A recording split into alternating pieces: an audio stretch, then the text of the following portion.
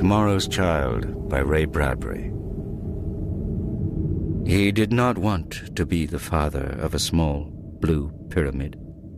Peter Horn hadn't planned it that way at all. Neither he nor his wife imagined that such a thing could happen to them. They had talked quietly for days about the birth of their coming child. They had eaten normal foods, slept a great deal, taken in a few shows, and, when it was time for her to fly in the helicopter to the hospital, her husband held her and kissed her. "Honey, you'll be home in 6 hours," he said. "These new birth mechanisms do everything but father the child for you." She remembered an old-time song, "No, no, they can't take that away from me," and sang it, and they laughed as the helicopter lifted them over the greenway from country to city. The doctor, a quiet gentleman named Walcott, was very confident. Polly Ann, the wife, was made ready for the task ahead, and the father was put, as usual, out in the waiting room, where he could suck on cigarettes or take highballs from a convenient mixer. He was feeling pretty good. This was the first baby, but there was not a thing to worry about. Polly Ann was in good hands. Dr. Walcott came into the waiting room an hour later. He looked like a man who has seen death. Peter Horn, on his third highball, did not move. His hand tightened on the glass, and he whispered, "She's dead." "No," said Walcott quietly. No, she's fine. It's the baby." "The baby's dead, then?" "The baby's alive, too, but drink the rest of that drink and come along after me. Something's happened." Yes, indeed, something had happened. The something that had happened had brought the entire hospital out into the corridors. People were going and coming from one room to another. They entered a small, clean room.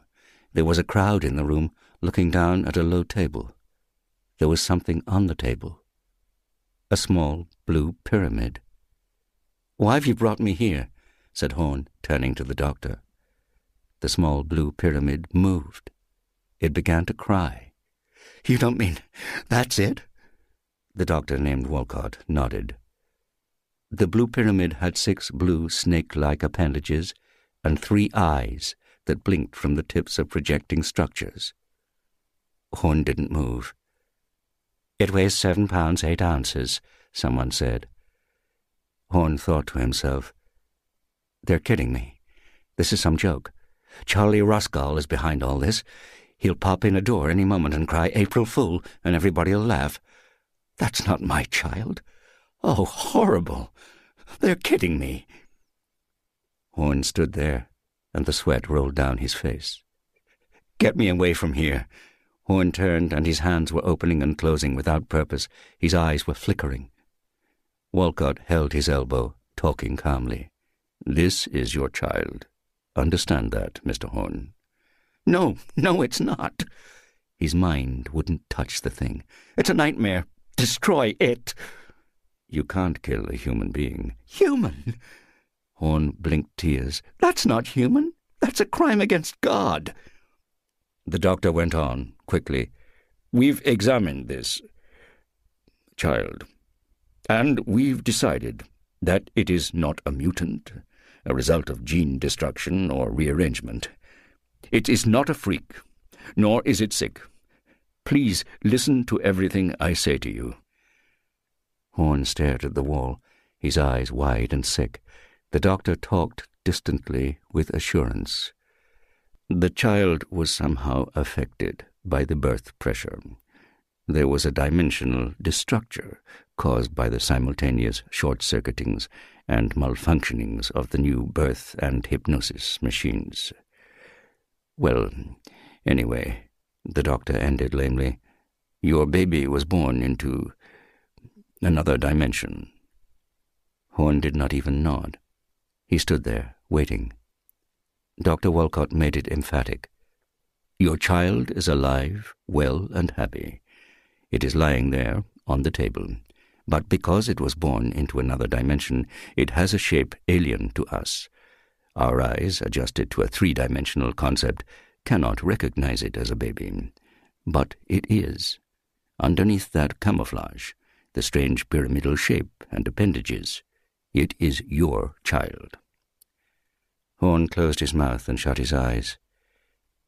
"Can I have a drink?" "Certainly." A drink was thrust into Horn's hands. "Now, let me just sit down. Sit down somewhere a moment." Horn sank wearily into a chair. It was coming clear. Everything shifted slowly into place. It was his child, no matter what. He shuddered. No matter how horrible it looked, it was his first child. At last he looked up and tried to see the doctor. "What'll we tell Polly?" His voice was hardly a whisper. "We'll work that out this morning, as soon as you feel up to it." "What happens after that? Is there any way to change it back?" "We'll try. That is, if you give us permission to try.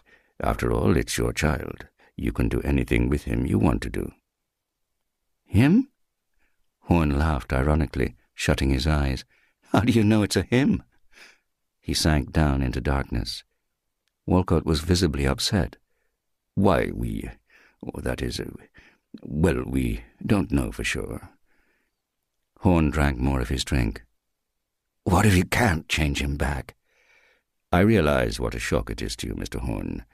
If you can't bear to look upon the child, we'll be glad to raise him here at the Institute for you." Horn thought it over. "Thanks, but he still belongs to me and Polly. I'll give him a home, raise him like I'd raise any kid, give him a normal home life, try to learn to love him, treat him right." His lips were numb. He couldn't think.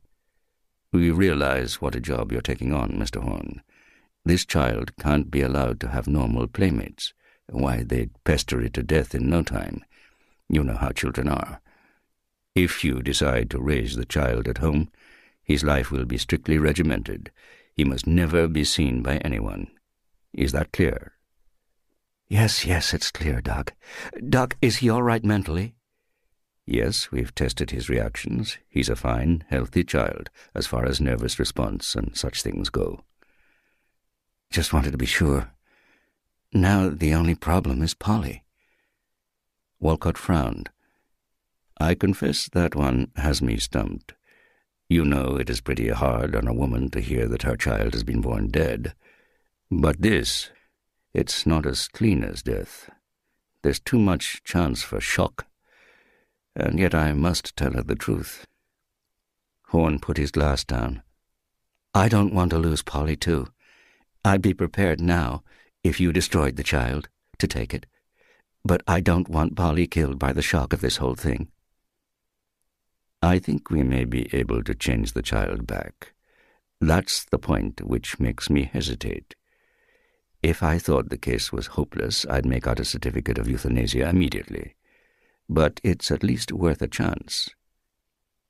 Horn was very tired. He was shivering quietly, deeply. "All right, Doctor. It needs food, milk, and love until you can fix it up. It's had a raw deal so far. No reason for it to go on getting a raw deal. When will we tell Polly?" "Tomorrow afternoon, when she wakes up." Horn got up and walked to the table, which was warmed by a soft illumination from overhead. The blue pyramid sat upon the table as Horn held out his hand. "Hello, baby," said Horn. The blue pyramid looked up at Horn with 3 bright blue eyes. It shifted a tiny blue tendril, touching Horn's fingers with it. Horn shivered. "Hello, baby." The doctor produced a special feeding bottle. "This is woman's milk. Here we go." Baby looked upward through clearing mists. Baby saw the shapes moving over him and knew them to be friendly. Baby was newborn, but already alert, strangely alert. Baby was aware.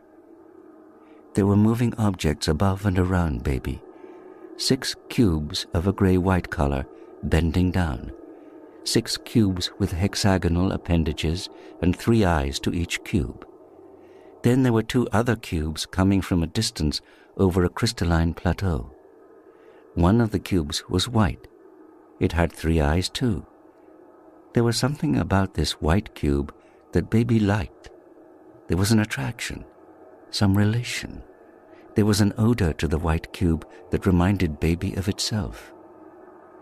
Shrill sounds came from the 6 bending down, grey-white cubes. Sounds of curiosity and wonder. It was like a kind of piccolo music, all playing at once. Now the 2 newly arrived cubes, the white cube and the grey cube, were whistling. After a while, the white cube extended one of its hexagonal appendages to touch Baby. Baby responded by putting out one of its tendrils from its pyramidal body. Baby liked the white cube. Baby liked. Baby was hungry. Baby liked. Maybe the white cube would give it food. The grey cube produced a pink globe for Baby. Baby was now to be fed. Good. Good. Baby accepted food eagerly. Food was good. All the grey-white cubes drifted away, leaving only the nice white cube standing over Baby, looking down and whistling over and over and over. They told Polly the next day. Not everything, just enough, just a hint. They told her the Baby was not well in a certain way. They talked slowly and in ever-tightening circles in upon Polly. Then Dr. Walcott gave a long lecture on the birth mechanisms, how they helped a woman in her labor, and how, this time, they short-circuited. There was another man of scientific means present, and he gave her a dry little talk on dimensions, holding up his fingers so, 1, 2, 3, and 4. Still another man talked of energy and matter. Another spoke of underprivileged children. Polly finally sat up in bed and said, "What's all the talk for? What's wrong with my baby that you should all be talking so long?" Walcott told her. "Of course, you can wait a week and see it," he said, "or you can sign over guardianship of the child to the Institute." "There's only one thing I want to know," said Polly. Dr. Walcott raised his brows. "Did I make the child that way?" asked Polly. "You most certainly did not." "The child isn't a monster, genetically?" asked Polly. "The child was thrust into another continuum. Otherwise, it is perfectly normal." Polly's tight-lined mouth relaxed. She said simply, "Then bring me my baby. I want to see him. Please, now." They brought the child. The Horns left the hospital the next day. Polly walked out on her own 2 good legs, with Peter Horn following her, looking at her in quiet amazement. They did not have the baby with them. That would come later. Horn helped his wife into their helicopter and sat beside her. He lifted the ship, whirring into the warm air. "You're a wonder," he said. "Am I?" she said, lighting a cigarette. "You are. You didn't cry. You didn't do anything." "He's not so bad, you know," she said, "once you get to know him. I can even hold him in my arms." Here she laughed. He noticed a nervous tremor in the laugh, however. "No, I didn't cry, Pete, because that's my baby, or he will be. He isn't dead. I thank God for that. I don't know how to explain. Still unborn. I like to think he hasn't been born yet. We're waiting for him to show up. I have confidence in Dr. Walcott. Haven't you?" You're right. He reached over and held her hand. "You know something? You're a peach." "I can hold on," she said, sitting there looking ahead as the green country swung under them. "As long as I know something good will happen. I won't let it hurt or shock me. I'll wait 6 months, and then maybe I'll kill myself." "Polly!" Peter Horn took the copter home over the smooth, rolling greens of Griffith. "How do we look to it?" asked his wife. I asked Walcott about that. He said we probably look funny to him also. He's in one dimension, we're in another. You mean we don't look like men and women to him? If we could see ourselves, no. But remember, the baby knows nothing of men or women. To the baby, whatever shape we're in, we are natural. It's accustomed to seeing us, shaped like cubes or squares or pyramids, as it sees us from its separate dimension. The baby's had no other experience, no other norm with which to compare what it sees. We are its norm. On the other hand, the baby seems weird to us because we compare it to our accustomed shapes and sizes. Yes, I see. I see. Baby was conscious of movement.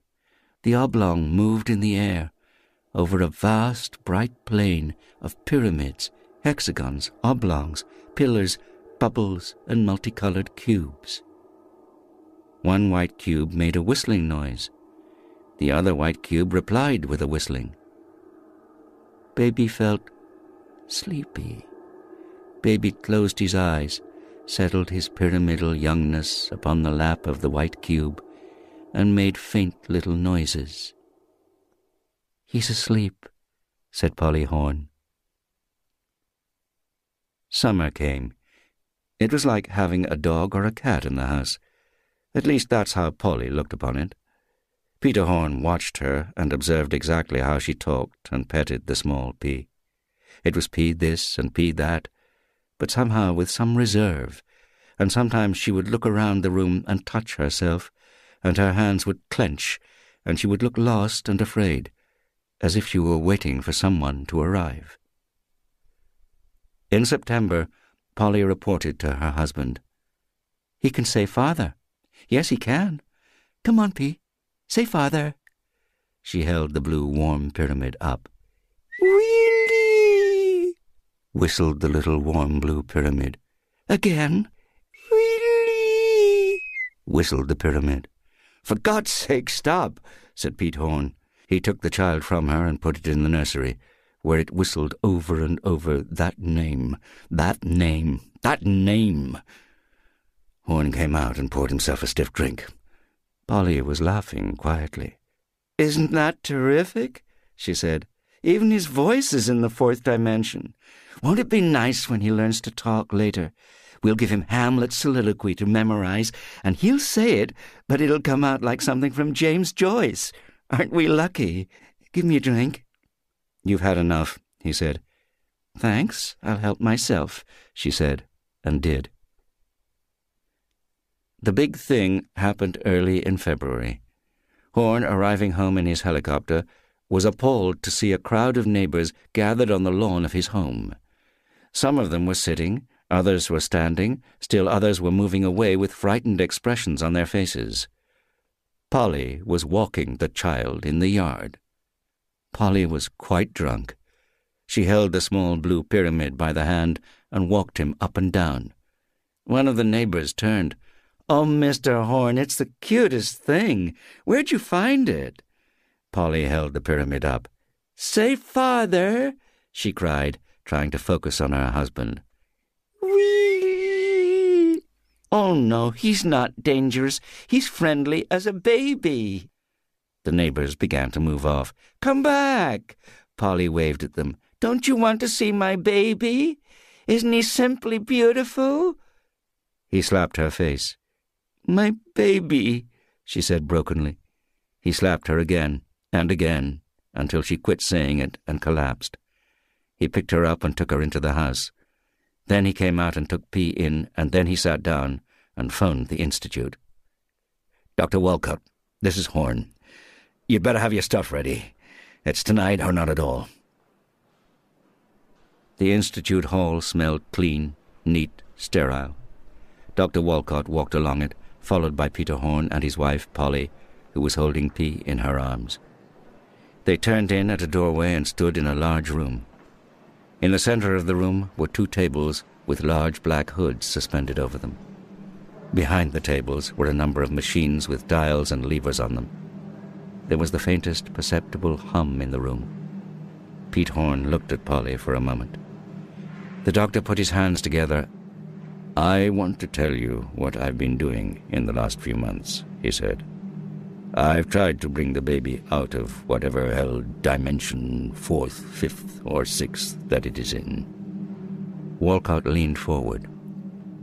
"I can't bring P out, but I can put you people in." Horn looked at the machine in the corner. "You mean you can send us into P's dimension?" "If you want to go badly enough." Polly said nothing. She held Pete quietly and looked at him. "Will I see my baby as he really is, if I go into his dimension?" Walcott nodded. Polly said, "Then I want to go." "Hold on," said Peter Horn. "We've only been in this office 5 minutes and already you're promising away the rest of your life?" "I'll be with my real baby. I won't care." "Dr. Walcott, what will it be like in that dimension on the other side?" "There will be no change that you will notice. You will both seem the same size and shape to one another. The pyramid will become a baby, however. You will have added an extra sense. You will be able to interpret what you see differently." "But won't we turn into oblongs or pyramids ourselves? And won't you, Doctor, look like some geometrical form instead of a human?" "Does a blind man who sees for the first time give up his ability to hear or taste?" "No?" "All right, then. Stop thinking in terms of subtraction. Think in terms of addition.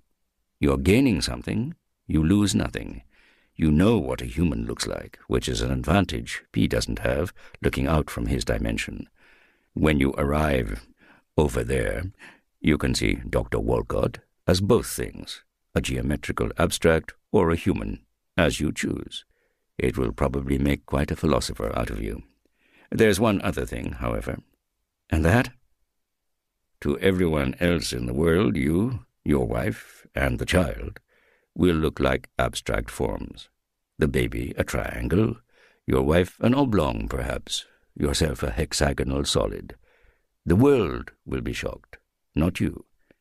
We'll be freaks. You'll be freaks, but you won't know it. You'll have to lead a secluded life."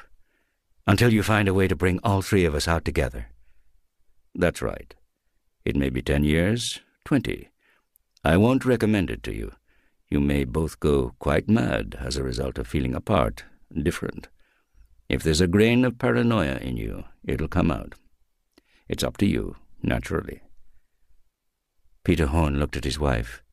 She looked back gravely. "We'll go," said Peter Horn. "Into P's dimension?" said Walcott. "Into P's dimension." Horn scratched his head slowly. "This seems such a long way around to where we want to go." He sighed. "I wish we could have another kid and forget all about this one." "This baby is the one that counts. I dare say Polly here wouldn't want any other. Would you, Polly?" This baby, said Polly.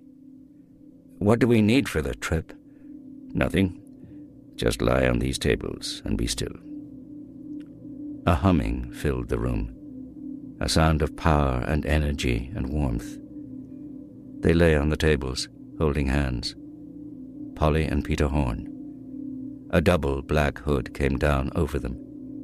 They were both in darkness.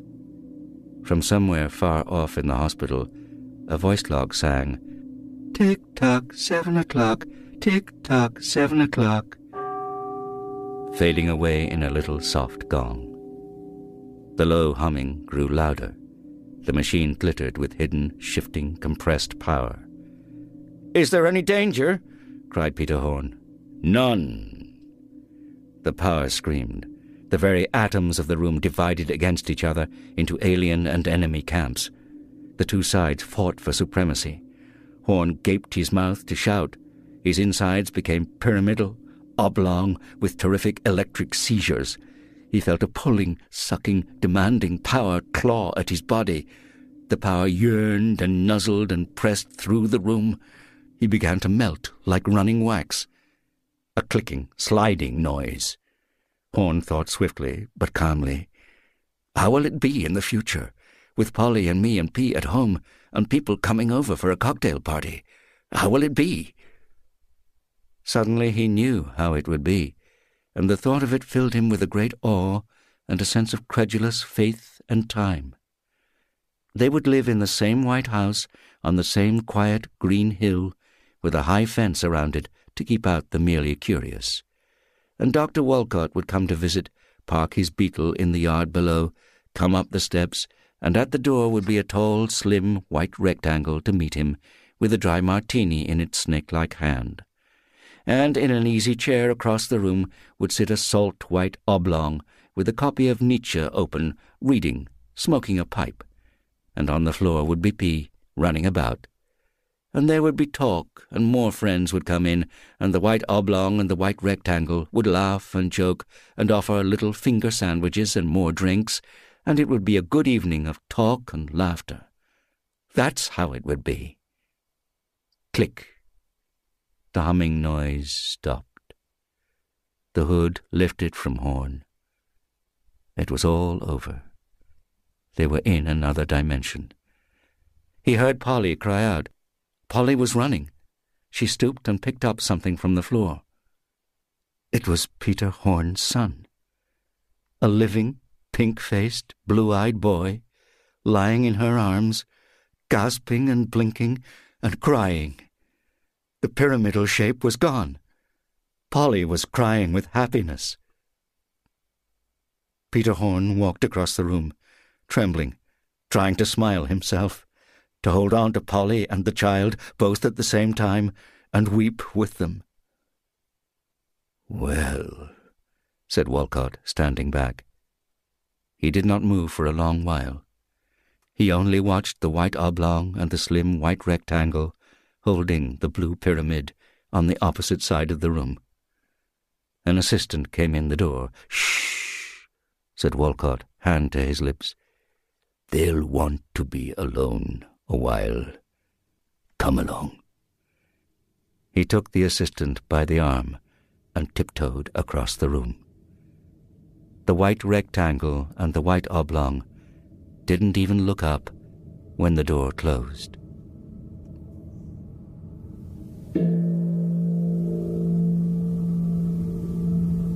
That was Tomorrow's Child by Ray Bradbury, read by Sean Barrett. Ray Bradbury's short stories are produced by Matt Thompson and are a Rocket House production for BBC Radio.